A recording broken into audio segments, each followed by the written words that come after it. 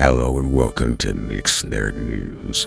This is where you come to listen to breaking news when it comes to the nerd world. That means we have breaking video game news, movie news, and TV news. If you want to hear about the latest games, the latest movies, and everything else, stick around.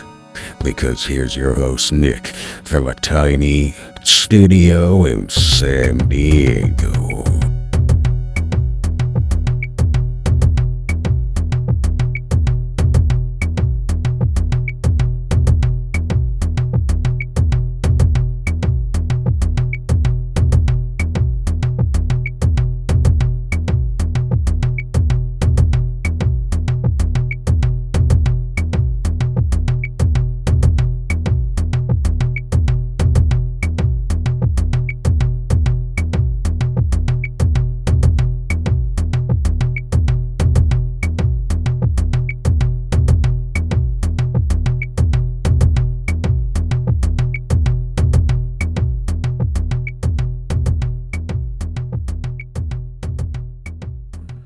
What is up? What is up, y'all? It is episode 290, 290 in the house, y'all. It is episode 290. I cannot believe it. It is November 29th, Wednesday. The year's almost over, folks. We are that much closer to 2024. I don't know what that means. But what does 2024 have in store for all of us? It would be, I don't know. I don't know where I was going with that. Anyway, happy to have you guys here.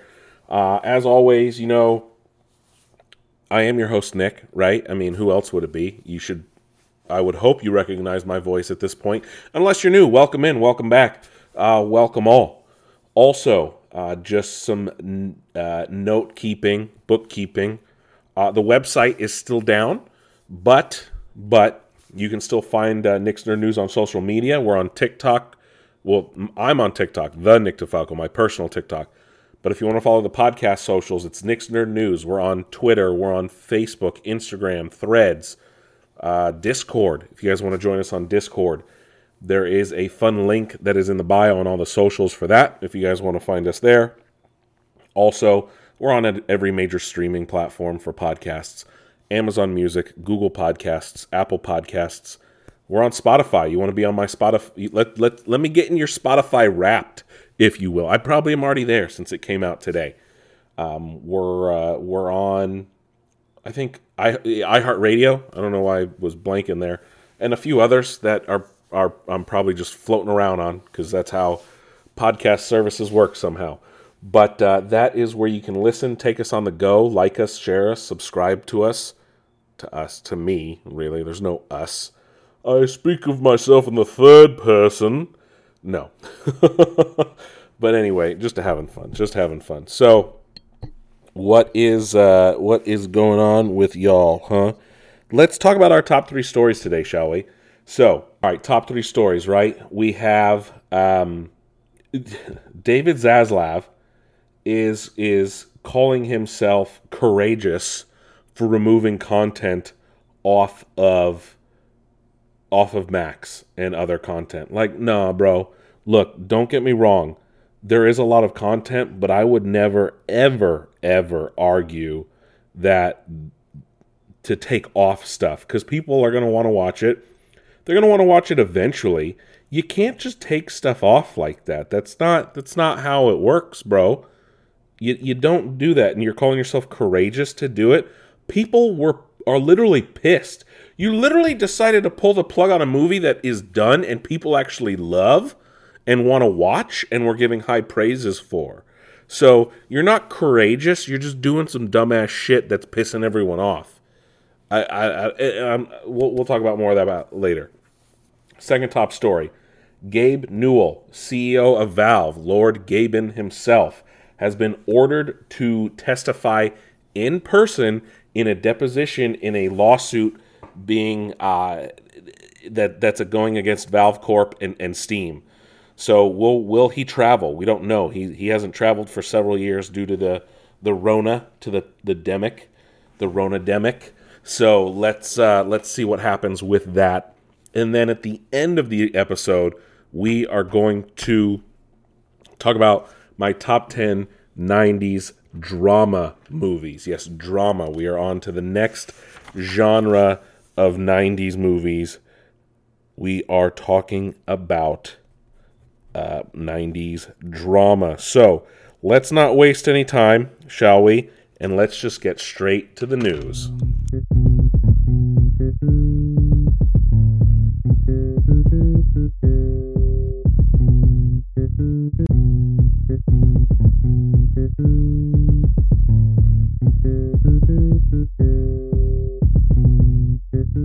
All right, so let's get the top gaming story right out of the way, and it's like I said, it's about Lord Gaben Newell, head of Valve, CEO of Valve, and he has been ordered. So this is via GamesIndustry.biz.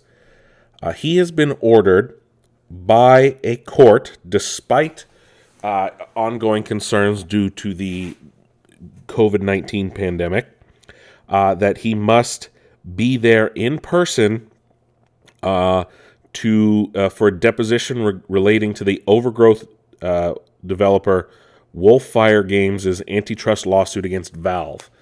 He's wanted to do it remotely. I think he lives in Australia or something somewhere. He doesn't live in the U.S. anymore. But the court is saying, quote, insubstantial evidence to suggest that he is at particularized risk of serious illness, unquote. So this order was filed on November 16th in the U.S. District Court for the Western District of Washington. Wolfire Games said Newell is, quote, uniquely positioned to testify on all aspects of Valve's business strategy, and an in-person deposition would allow it to adequately assess Newell's credibility, unquote. So the court has said that they will institute ways to ensure his safety and the safety of others, but we'll see if Lord Gaben does attend this deposition. It will be interesting to see what ultimately happens, and if Wolfire Games prevails, or if Steam and Valve prevail. How about this is a wild story, if you ask me. The actor who plays Michael DeSanta, one of the main three characters from Grand Theft Auto 5, was recently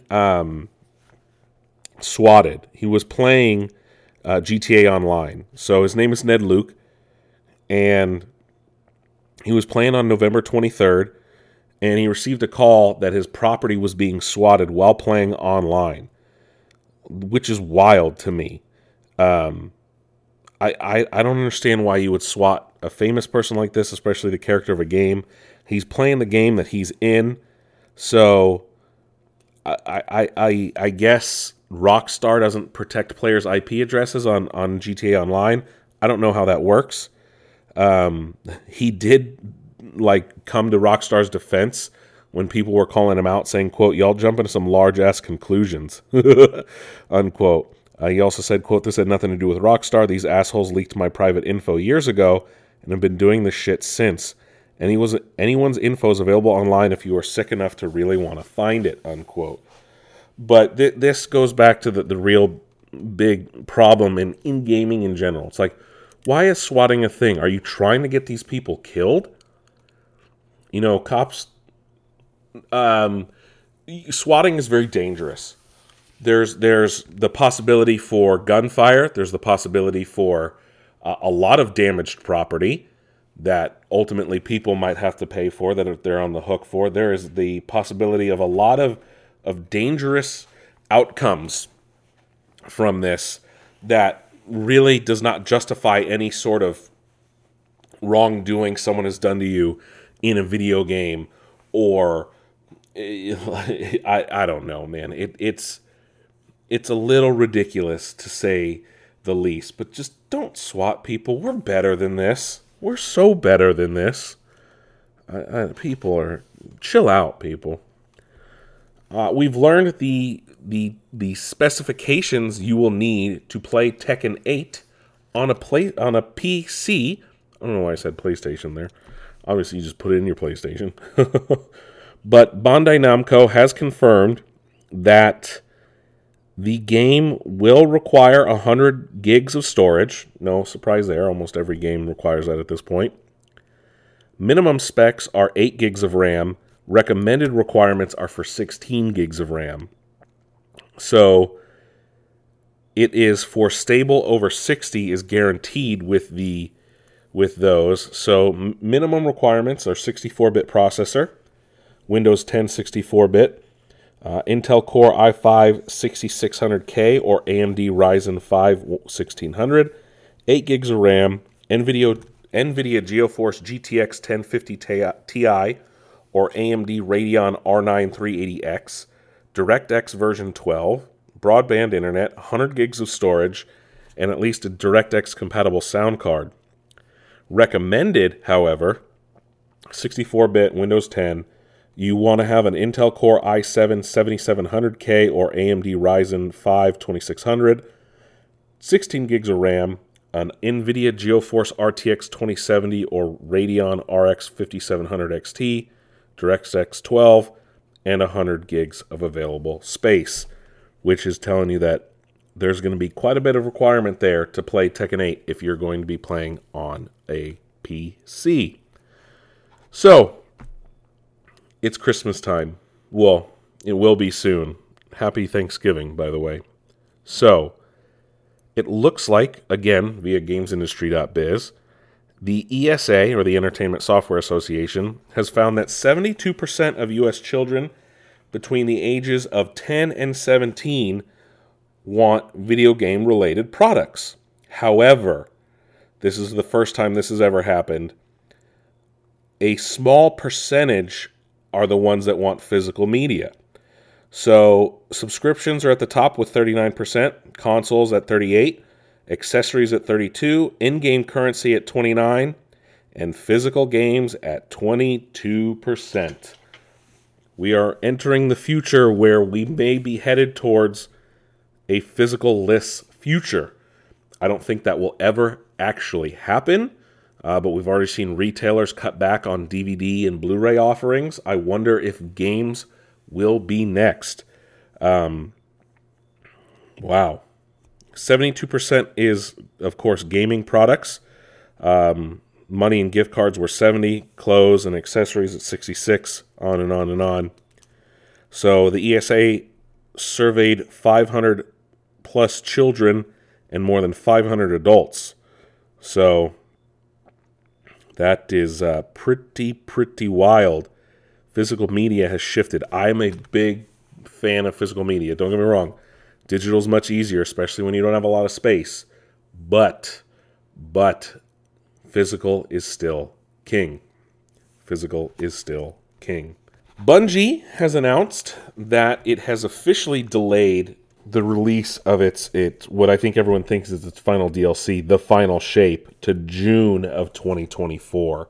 So you're going to have to deal with some other Bungie or Destiny stuff in the meantime. ByteDance, the owners of TikTok and several other outfits, and would be the best way to describe that, have decided to pull out of the gaming market completely. So they own Nuverse, which is what they call their gaming brand, and are going to pull out completely, which has led to a fan outcry of people that play Marvel Snap, because Nuverse actually makes Marvel Snap, one of the most popular mobile games, one of the most popular Marvel mobile games as well. It was a Hearthstone-themed game, launched last year. You can play it on a mobile PC. Via Reuters, ByteDance is telling employees at Nuverse to stop working on any unreleased game by the end of next month, and then it will look for ways to divest from titles that have already been launched. So I wonder how many people are going to lose their jobs over this. Via TechCrunch, layoffs had already started rolling out. We don't know how many were affected. Now, mind you, Nuverse was only started up in 2019, so it's only been around for about 4 years. ByteDance really wanted to get into gaming, into the gaming space. the video game market, but it's not performing well enough for ByteDance to continue it. Even though people love Marvel Snap, I guess it wasn't making the money they wanted. So the official Marvel Snap Twitter account did tweet out, quote, "Dear Snappers, some of our players have expressed their concerns regarding reported structural changes at Newverse. We wish to thank you for your concern and assure you that regardless of any changes at Newverse, Snap will continue to operate and flourish in the future," unquote. I'm sure Disney or Marvel is going to put some money behind it to make sure it doesn't go anywhere, realistically.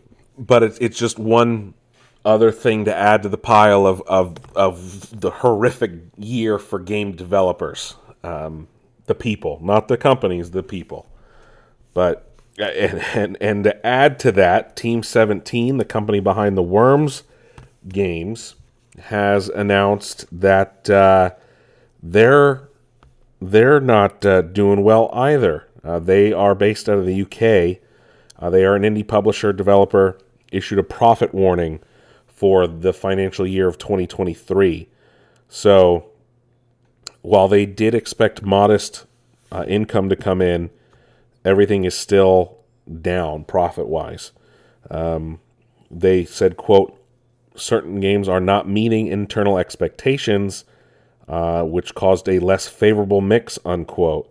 So there's been some issues. I guess they're going to start reviewing some titles under development and launched to, quote, "assess the revenue potential in the current market environment, which is expected to result in impairments recognized in fiscal year 23, unquote. So it'll be interesting to see what happens. They've published a lot of games this year, but that is what's going on with Team 17. Moving on to something a little more positive, and be interesting to see if this ever actually comes out. Tony Todd, who voiced Venom in the most recent Marvel Spider-Man 2, has said that on an interview with this was at Fan Expo San Francisco, and I guess he was on a panel for the game, and Tony Todd came out and said that only about 10% of all his recorded lines were used in the game, which is wild to me.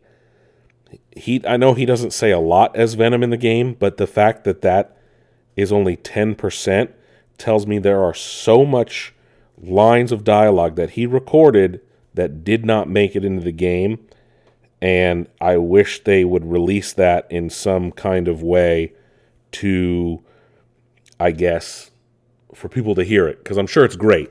He was great as Venom. Anyway, let's keep talking about positive things, shall we? Let's keep talking about positive things. Red Dead Redemption has seen a massive player spike on Steam, Red Dead Redemption 2, with more players playing Red Dead Online than ever before, hitting over 77,000 players on Steam concurrently. Strange that it's happened so much later after release. Never mind, we have more bad news. Warhammer Realms of Ruin, the new RTS from Frontier, has flopped so bad that Frontier's stocks have sunk nearly 20%. So, Frontier Developments issued a trading update following poor launch sales of its new game, Warhammer Age of Sigmar, and via SteamDB, Steam concurrent players peaked at 1,500 at the time. On the 27th, on Monday. I wonder if it went up or down. Just 129 players were playing on Valve's platform, and Steam's Realm of Ruin user review rating is mixed. Because of that, shares plunged almost 20% on the news, which caused Frontier to say, quote, "lower than expected sales," unquote. Frontier also said it will, quote, "evolve and support the game," unquote, with post-release content. Is hoping sales will develop over time. But we'll see what happens. Frontier makes really good games, so it'll be interesting to see what happens in this situation. So, meanwhile, though, it did say that it's creative management sim games, including Planet Coaster, Planet Zoo, Jurassic World Evolution 1 and 2, are performing well. Each of those games have made over $100 million of gross revenue, with a combined total of over $500 million. So, wow, all 4 of those games achieved profitability within 1 month of release, and 100% of return on investment within 12 months of release. So Frontier's doing okay. They're just not doing as well as they had hoped. Jeff Keighley was being interviewed about just over a week before the premiere of the Game Awards, and this was a Q&A session that he held, and people asked about the Dave the Diver situation, if it's really an indie game, and other things like that. But the biggest thing was what had to do with world premieres, right? The Game Awards have become a place for studios to kind of like announce games, not as much just for awards, right? So he essentially said this, quote, "Actually, you'll see this year, we often put up those cards, world premiere, world premiere. We're kind of moving away from that just because everything's kind of, is it a first look? Is it an announcement? Etc.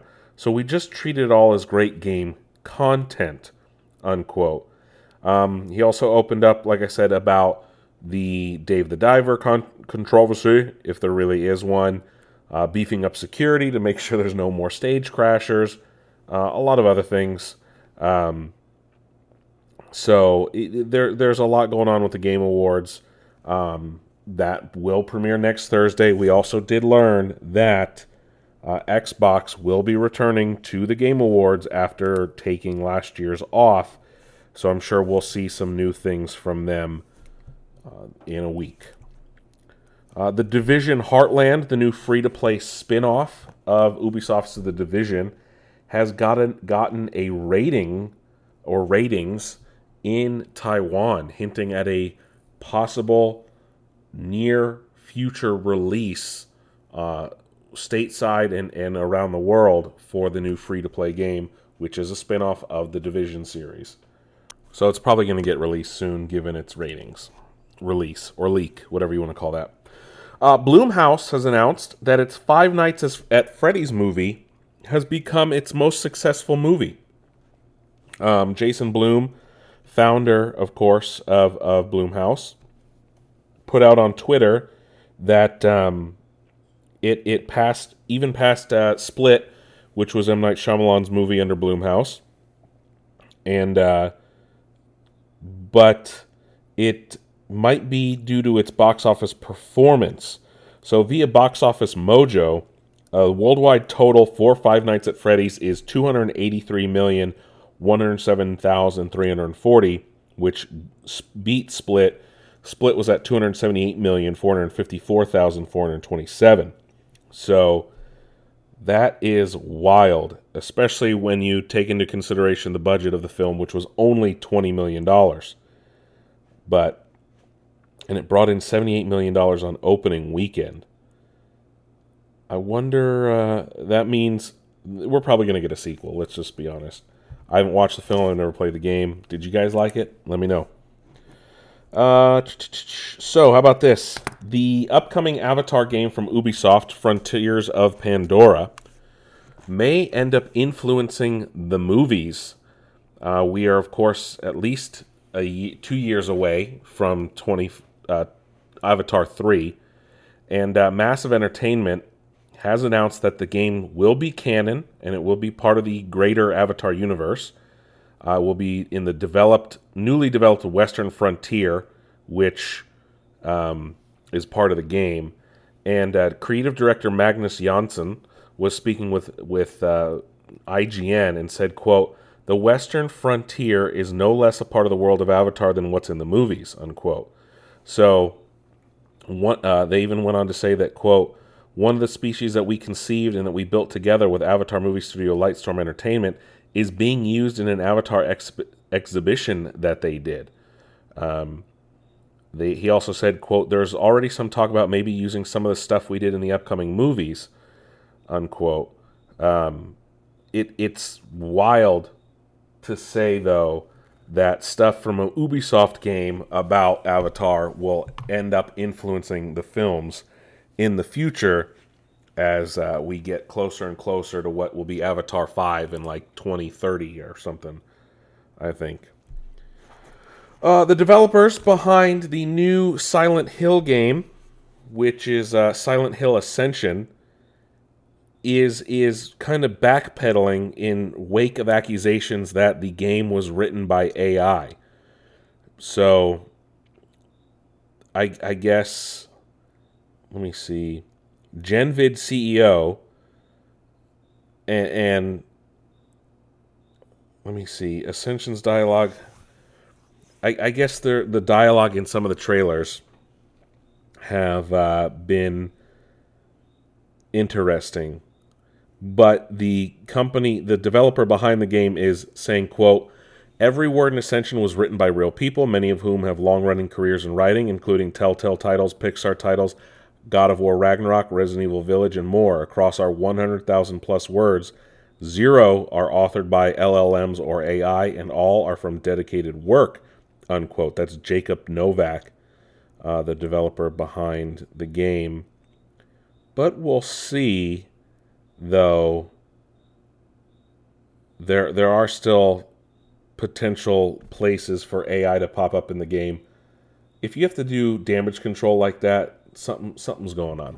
That's what I'll say. CD Projekt Red has announced that they have settled the lawsuit in regards to the idea that they were misleading investors over the launch of Cyberpunk 2077. It was a class action lawsuit brought against them, but in a regulatory announcement, CD Projekt Red confirmed that final approval of the class action settlement will end the legal proceedings. It is a $1.85 million settlement revealed in 2021. The case has been going on since 2020, but we'll see, though. It looks like they ended the suit and just gave up and decided to settle. We've also learned that nearly half of CD Projekt Red is currently working on The Witcher 4. So that's a big chunk of their team. They finished what will now be the only DLC and massive update to Cyberpunk 2077. So that's what's going on there. And then we also learned that the live action adaptation, I think it's going to be a TV show or something like that, of Cyberpunk 2077 has been pushed to 2025 at the earliest. At the earliest. And speaking of live action adaptations, Vanity Fair released images of the upcoming Fallout show that's going to be premiering on Amazon Prime in the near future, giving us a great look at several of the characters, as well as power armor. Walton Goggins as a mutant. I think they're called mutants. What are they called? I don't know. The people with no noses. Or ghouls, right? They're called ghouls, I think. As well as several people in Vault Tech. We even learned via Todd Howard himself in the article and interview that put out the pictures, the show will be canon to the games. I think it's taking place in Los Angeles, if I'm not mistaken. But the Fallout TV show will be canon, and it actually is shaping up to look pretty decent based on the images that were released. Sony has announced a new partnership with NCSoft, the maker of Guild Wars. Sony is calling it a, quote, strategic global business partnership, unquote, with the South Korean company that makes Guild Wars and Lineage. And I guess they said, quote, a joint partnership statement was released by Jim Ryan and NCSoft CEO Taekjin Kim, saying, quote, this partnership with SIE is the beginning of our efforts to build various synergies together, utilizing both companies' core competencies technological capabilities, and expertise.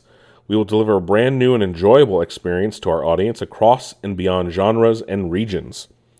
Partnering with NCSoft advances our strategy to expand beyond a console and broaden PlayStation's reach to a wider audience. Like SIE, NCSoft shares a similar vision in creating high-quality, impactful entertainment experiences for players everywhere, and together, we're excited to collaborate to push the boundaries of gaming further, unquote. So it looks like they are going to bank on this.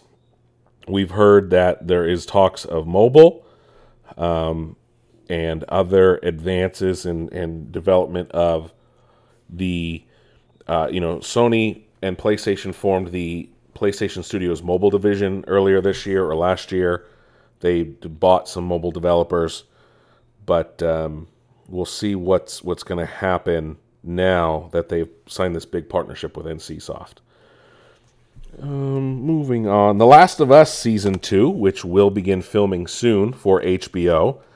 We've learned via Entertainment Weekly, Naughty Dog co-president and show co-creator Neil Druckmann said that Season 2 will feature several elements from the Lost levels, which will be included in the PlayStation 5 upgrade of The Last of Us 2.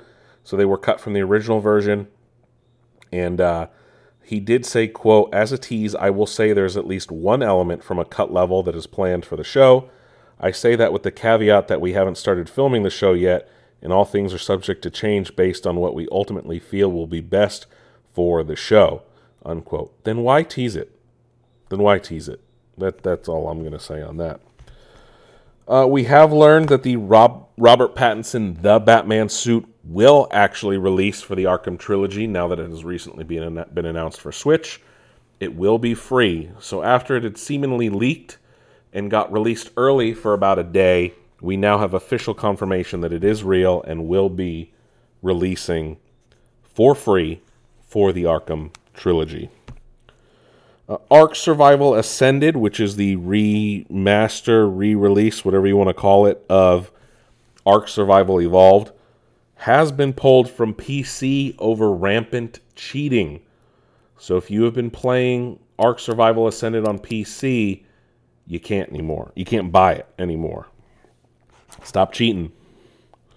Beyond Good and Evil is getting a 20th anniversary release, has been spotted on by the Xbox Store.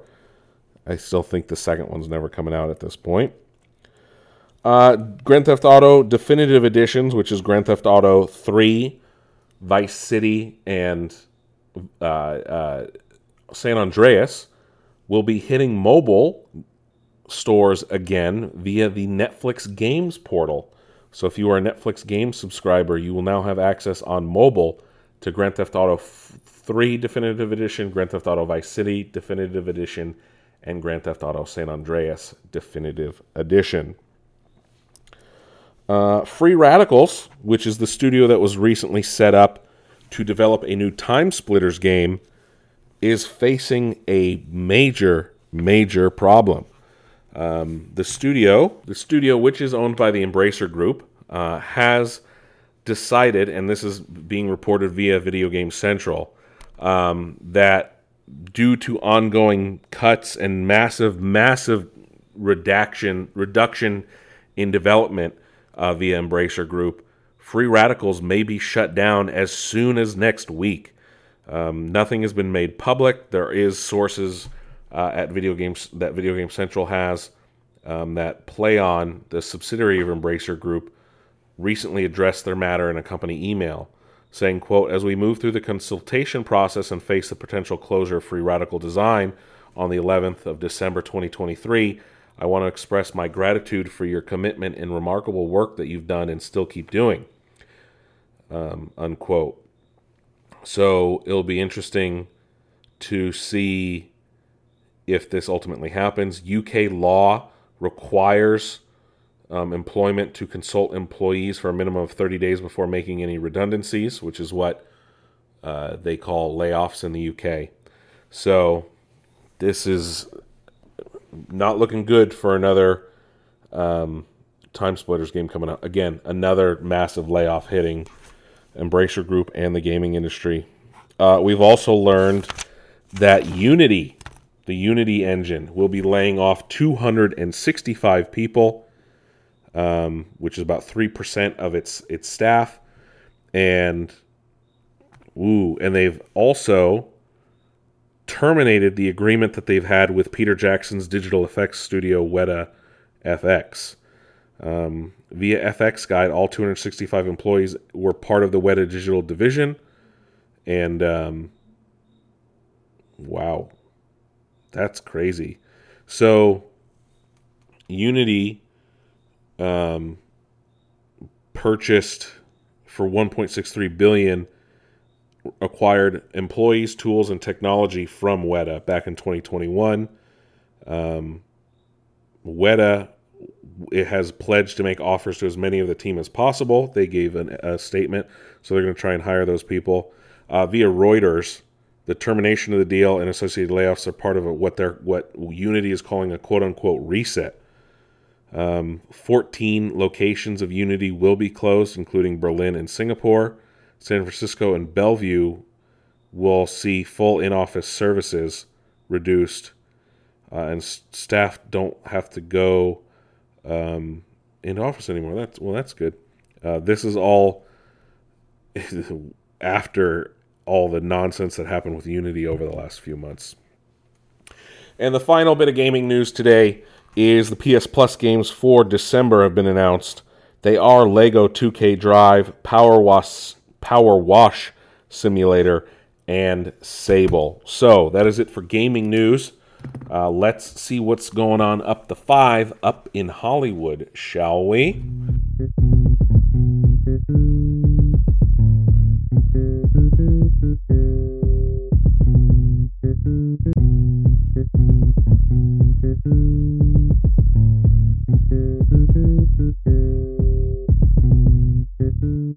All right, we're getting off the off ramp here and headed on to the 10 to head into Hollywood, shall we?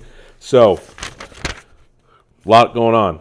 Is there? Maybe. I don't know. Up to you to decide. Well, Taika Waititi has been getting real loose-lipped in regards to his Star Wars film that he is not rushing in any way, shape, or form.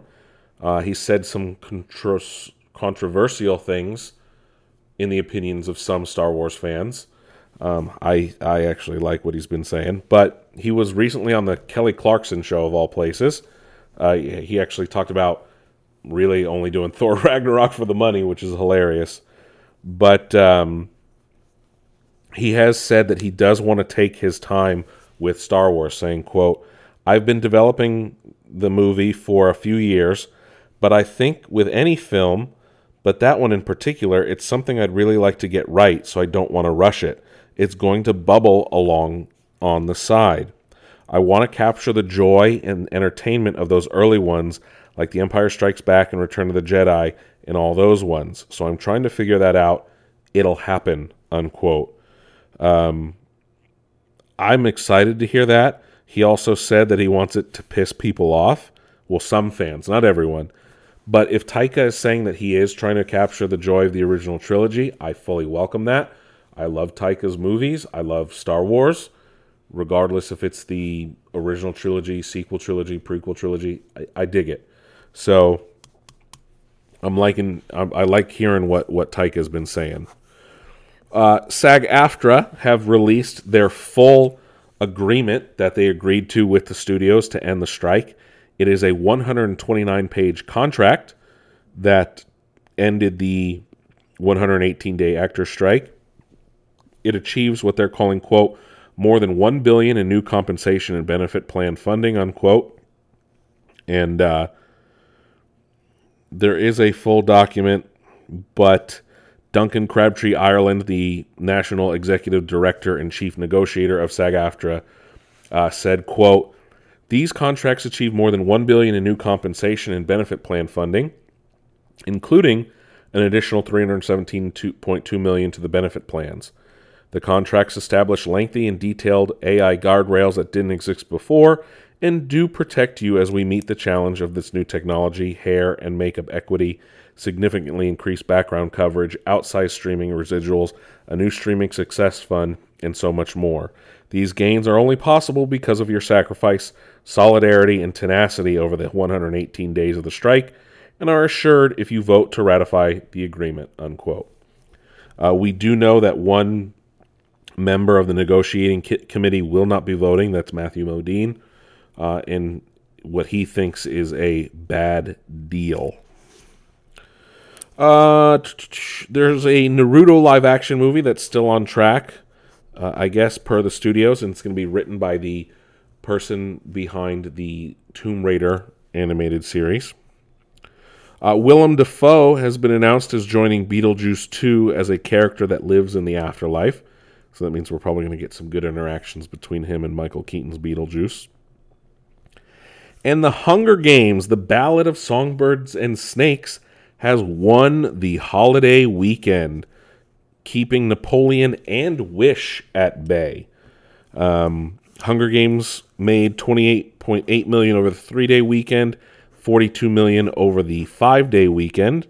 Napoleon made $20.4, but $78.8 globally, winning the global box office weekend.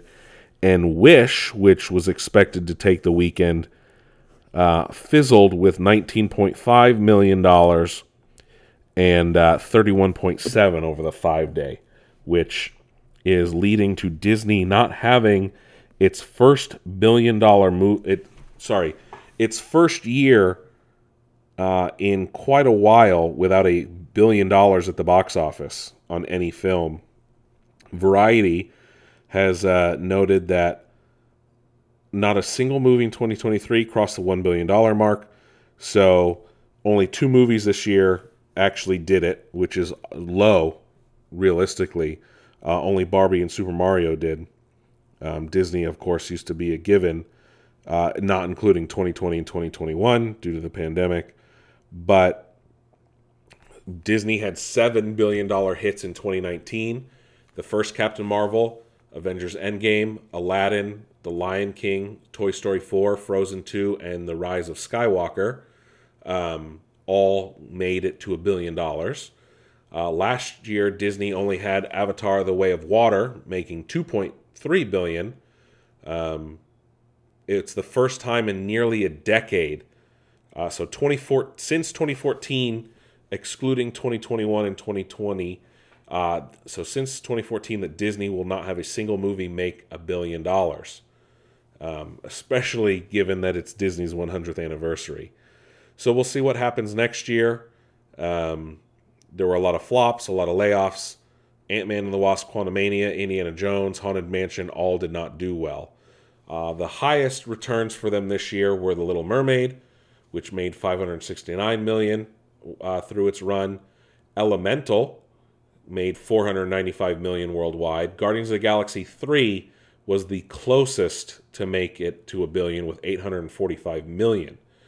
Meanwhile, Wish and the Marvels have struggled in recent weeks, which is pretty wild. Almost a decade of billion-dollar releases. We've learned that Michael Waldron will be penning the script to The Avengers: The Kang Dynasty. Michael Waldron, of course, is famous for writing Rick and Morty in its early days, as well as both seasons of Loki and Doctor Strange in the Multiverse of Madness. I think he'll be the best person for this if they stick with Kang, since he's written for Kang so well already across Loki's 2 seasons. There's been quite a bit of hubbub about Max losing the Looney Tunes, but ultimately we've learned that was an error, as Looney Tunes will not be pulled from Max after all, despite fan outcry. Marvel released its first look at the WandaVision spinoff, Agatha Darkhold Diaries.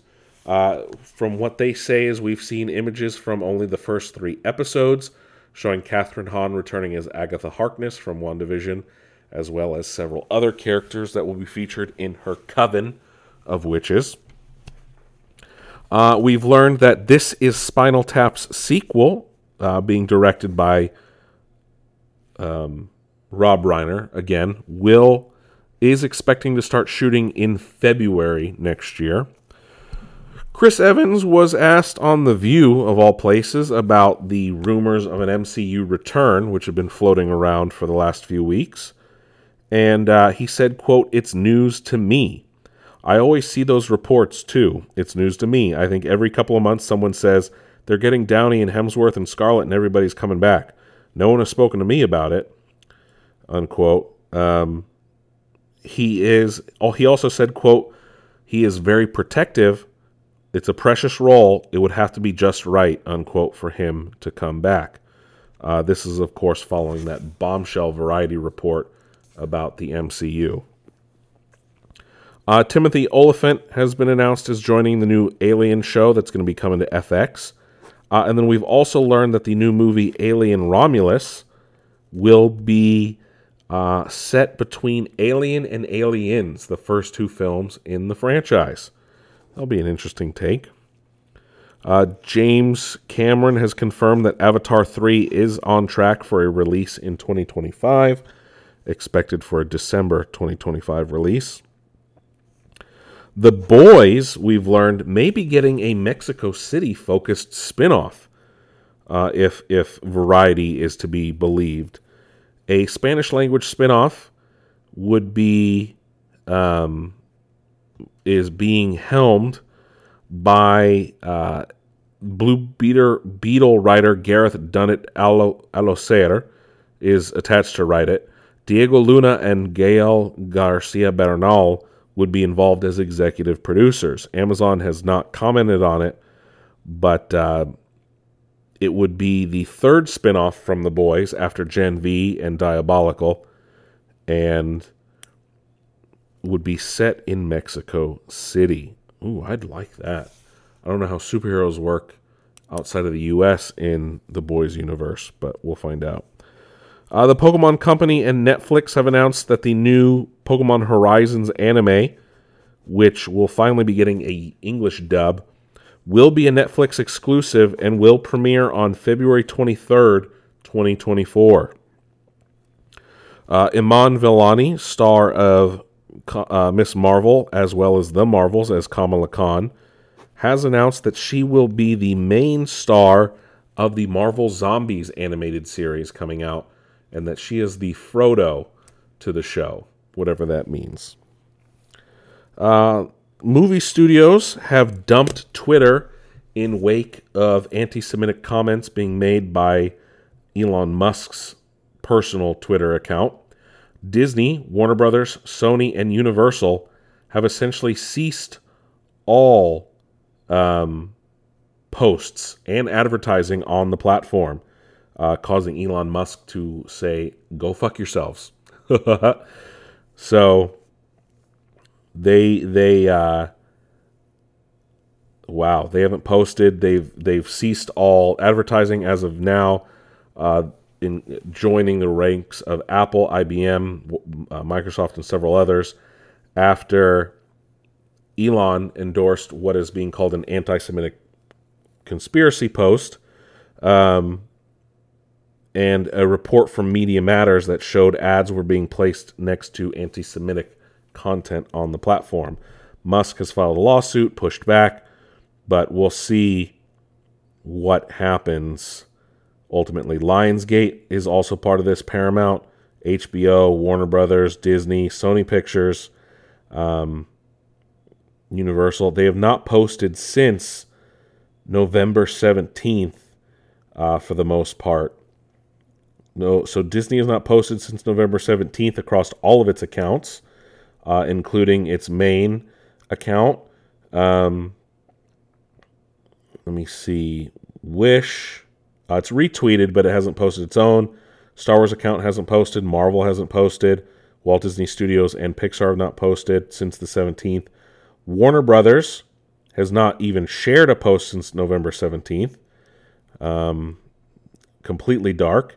HBO since November 15th. Sony since November 17th. Paramount since the 20th. Universal since the 17th. Lionsgate since the 16th.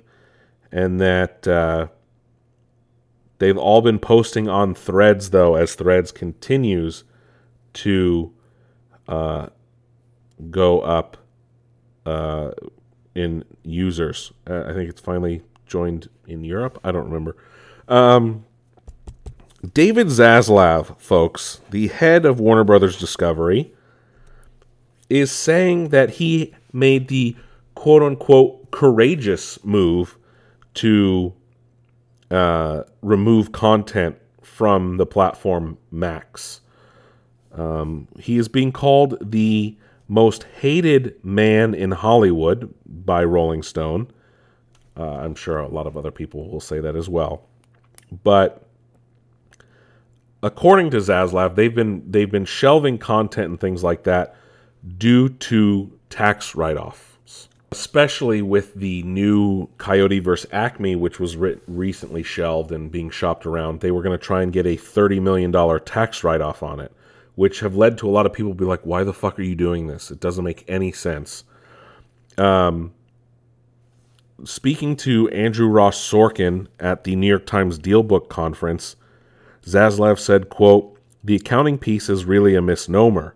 If we produce a show, a $100 million movie, we've spent the $100 million, and if we don't release it, it's gone. We don't have any real benefit from it. The question is, should we take certain of these movies and open them in the theater and spend another 30 or 40 million to promote them?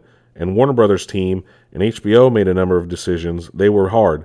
But when I look at the health of our company today, we needed to make those decisions, and it took real courage," unquote.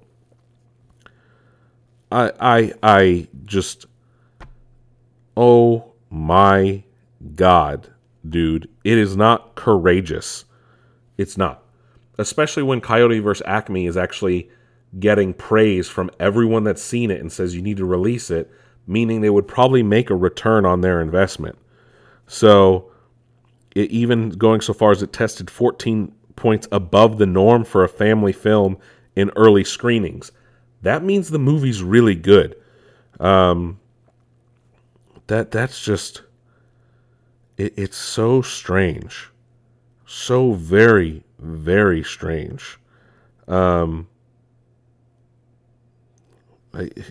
it's not courage, man. Look, I understand. There's an outrageous amount of content out there. And it's baffling to think that everyone can watch all of it. But it's also daunting to think you can find something you want to watch in any given time. I understand that. But to remove it, to me, is a worse decision. You're essentially removing things from people that might enjoy it. You're removing it for people that might find it and sing its praises and spread the word. You're removing it from longtime fans. You're removing it from potential new fans. Is essentially just repeating what I'm already said. But like the idea that it's you're spending all this money and then let me try and get money back. Why don't you release it and see if you make even more than what the tax write-off would have been? I don't get this logic. It doesn't make any sense. Like, why even take the risk to make it to begin with?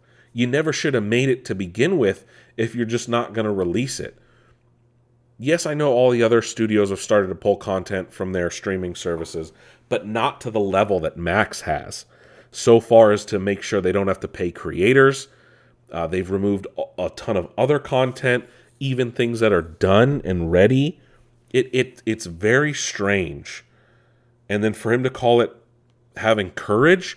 No, dude. You're just making dumbass fucking decisions as the head of a new studio and trying to play God and making a power trip. Meanwhile, you're pissing all of Hollywood off enough to the point that maybe directors and actors don't want to work with you anymore. Because now you're taking even bigger risks. Don't bank on reality, dude. Don't. It could backfire. Might as well. I don't know. Seth MacFarlane released a trailer for the new Ted event series coming to Peacock, telling the prequel story, essentially, of the Ted films with Ted and John in their teen years, and it looks hilarious. Zack Snyder has opened up about several different things, including the Snyder Cut outcry and the potential of bots interfering. So He was speaking with The Hollywood Reporter, a big new interview expose that they did on him. And it looks like, even with the Snyder Cut, I guess Snyder even said, quote, "I'm not going to comment on the details of whether they are good or bad, whether they are toxic or bullying." That's in every chat room. It's what comes with the internet. But I do know that the work they did on some level was good. I can say for a fact they did good. That is undeniable. But for every toxic fan, there were legitimate and ridiculous and really incredibly dark attacks on me, my family. I'm not justifying any bad behavior, but also I'm in this conversation with this fandom where I've tried to make the work as best I can. He also said, "There's tons of toxic fans, and I don't condone that behavior. But the truth is, it doesn't matter. The movie got made. If they were smart enough to employ bots in this thing, then they won. That movie has no business existing, and it does." Unquote. Which I'm happy that Zach has acknowledged it to some degree. I'm happy that he also calls out the toxic bullshit that the Snyder Cut fans kind of existed in. It was not a great look for a lot of other Snyder Cut fans that legitimately wanted to see it. And yes, he's not lying. That movie should not exist, and it does. So we should be happy about that. He also went on to say that while he has no intention of returning to superhero movies or DC, he has said that, quote, he wished all the best for him, speaking about James Gunn. And let me see. He said, if James Gunn were to invite him back, he said, quote, "A true representation of the graphic novel," unquote, "would be the only thing to get him back, speaking of which is an adaptation of The Dark Knight Returns from Frank Miller. The only thing that would get him interested in with Marvel would be an adaptation of Frank Miller's Elektra Lives Again comic." And he said, quote, "But that's it," unquote. Not even Star Wars or anything like that. But I do love Zack Snyder. I think he's one of the best directors of comic book films. He's able to bring comics to screen in a way that I don't think anyone else has. I know a lot of people don't like him. I understand that. I personally enjoy his films. Sebastian Stan has announced that, or it has been announced that Sebastian Stan will be starring as Donald Trump in a new movie, playing a younger Donald Trump with several other actors. And then Bob Iger has opened up about the Marvels and why it hasn't done well at the box office. Speaking at the same New York Times Deal Book Summit as David Zaslav, speaking earlier today, he gave a wide-ranging interview, including his return as CEO, and he said, quote, "Quality needs attention. It doesn't happen by accident. Quantity, in our case, diluted quality. I would say right now my number one priority is to help the studio turn around creatively," speaking about Marvel. Let me see. Marvel, Disney at large will be slowing down on the churn of content. And he did defend making sequels. He said, quote, "Some of them have done extraordinarily well, and they've been good films too. I think there has to be a reason to make them. You have to have a good story, and often the story doesn't hold up to, is not as strong as the original story. That can be a problem," unquote. He also said, quote, "I was disappointed in what I was seeing in the transition period while I was out. I worked hard at distancing myself from it," unquote, in relation to what was happening with Chapek.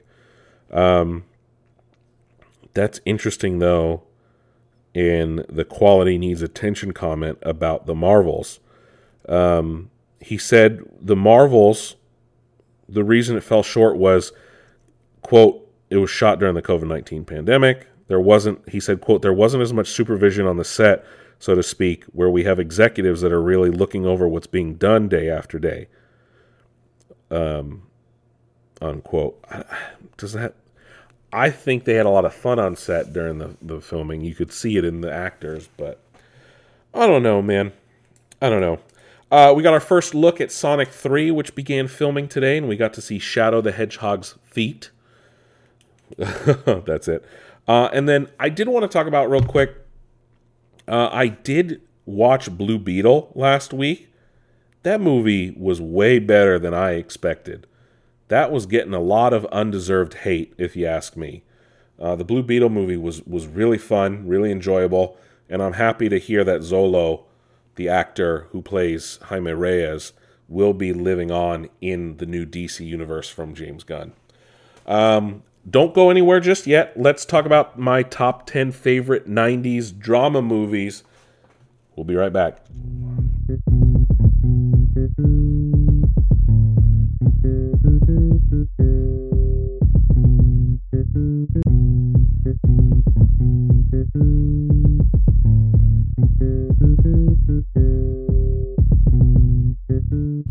All right, so let's talk about 90s movies, shall we? As we continue our decade list, as we march forward. Last week we did 90s rom-coms. The week before that we did 90s Disney Channel movies. That's right, Disney Channel. We took a break from that. Before that we did sci-fi. So we're chugging along, right, on the genres list. So let's do drama, shall we? Number 10, I got Hamlet from 1996, A Christmas Day, 1996. This is, of course, is the adaptation of Hamlet written by William Shakespeare, directed and starring Kenneth Branagh. Kenneth Branagh, of course, directed the film. Kenneth Branagh, famous for directing many Shakespeare adaptations and starring in all of them. He's known now, of course, for playing as Hercule Poirot in the Agatha Christie movies. I very much enjoy this movie, considering I don't usually like Shakespeare in general. Some movies are fine, but others I can't. I'll fully admit I can't, but I actually enjoy this movie, despite its length of like 4 fucking hours. A lot of great actors in this movie as well. At number 9, October Sky, released February 19th, 1999. This movie, I really enjoy. It tells a bunch of school kids whose teacher gets them involved in like science and NASA and rockets. And I think they all go on to work at NASA, if I remember correctly, because it takes place in like the 50s. They build their own rockets in like a small Pennsylvania town that's known for its like mining. So, in West Virginia. And it takes place in the 50s, and they all get interested in it, and then they end up working at NASA, I think, because I don't know. They went on to college, successful careers. Yeah, and one of them went on to work for NASA. That was Jake Gyllenhaal's character. So it's I think it's cool. I think it's a fun movie.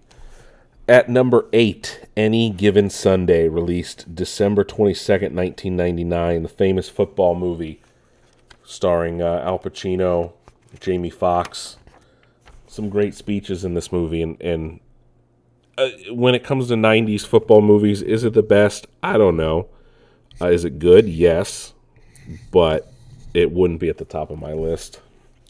At number 7, and it's kind of low. This movie's kind of low for here. I'm sure you guys are going to have issues.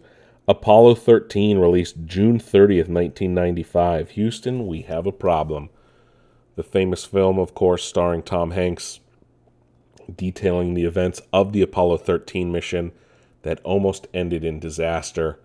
Of course, those astronauts were unable to make it to the moon in that particular mission, but did safely make it home. One of the greatest Tom Hanks movies. Number 6.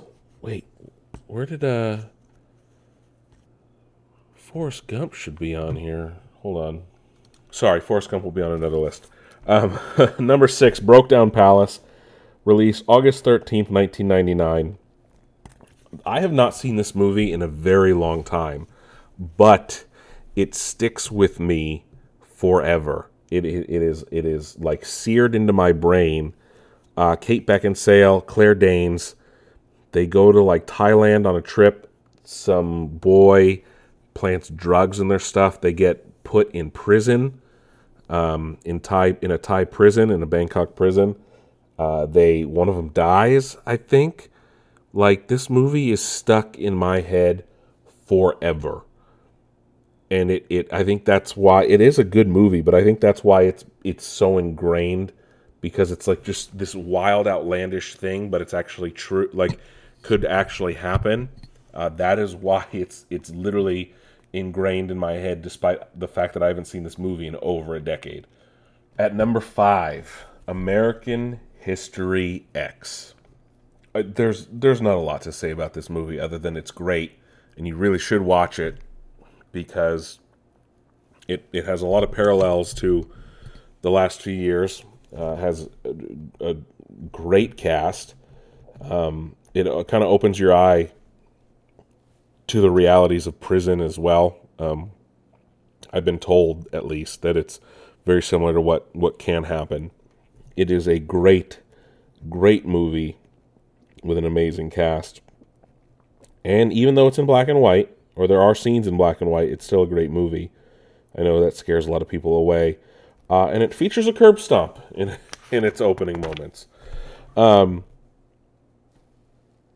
Number 4 is Life is Beautiful, the Roberto Benigni film from Italy.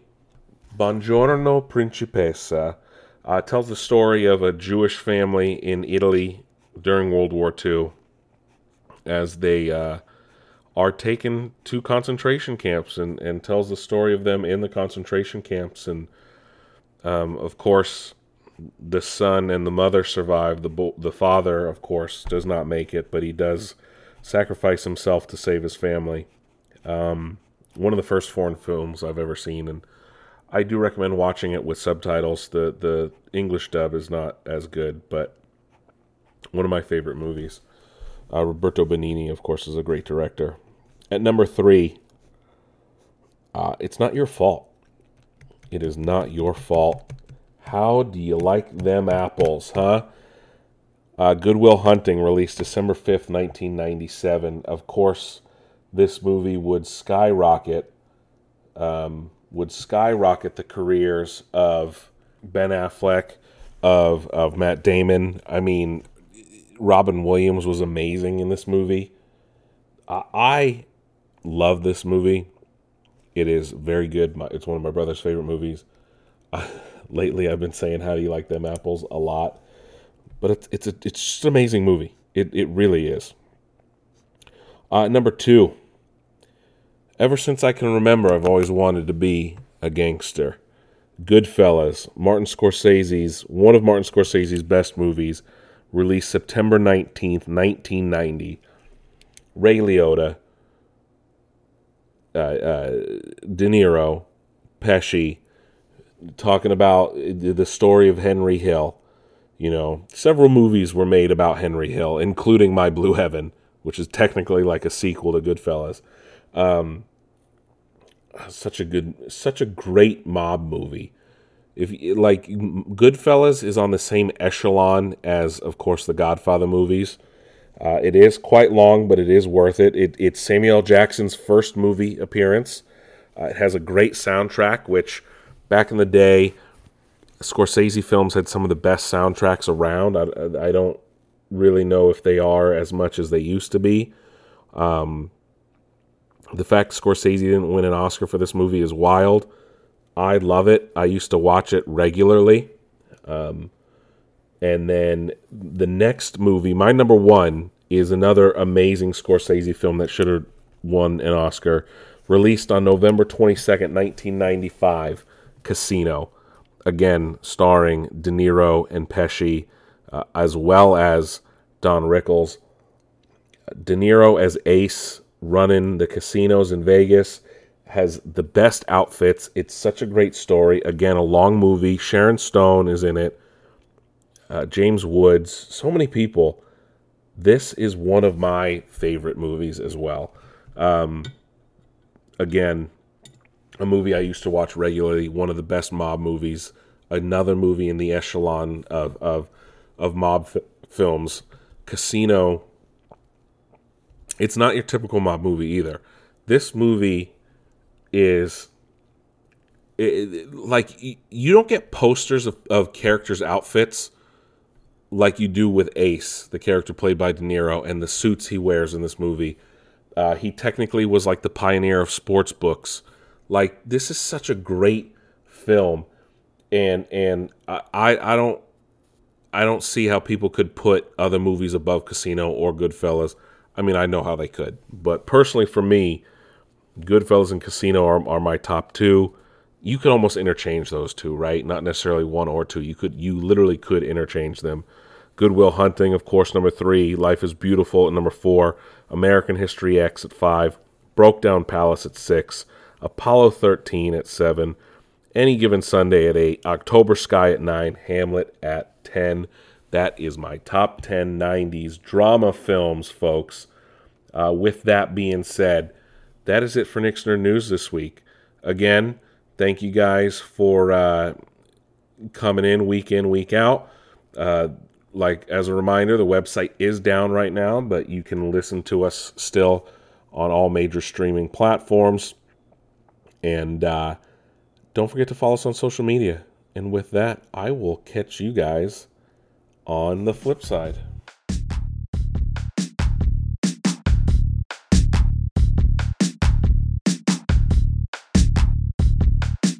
This has been a production of Nick's Nerd News. Please do not use without implicit faxed permission. And yes, that means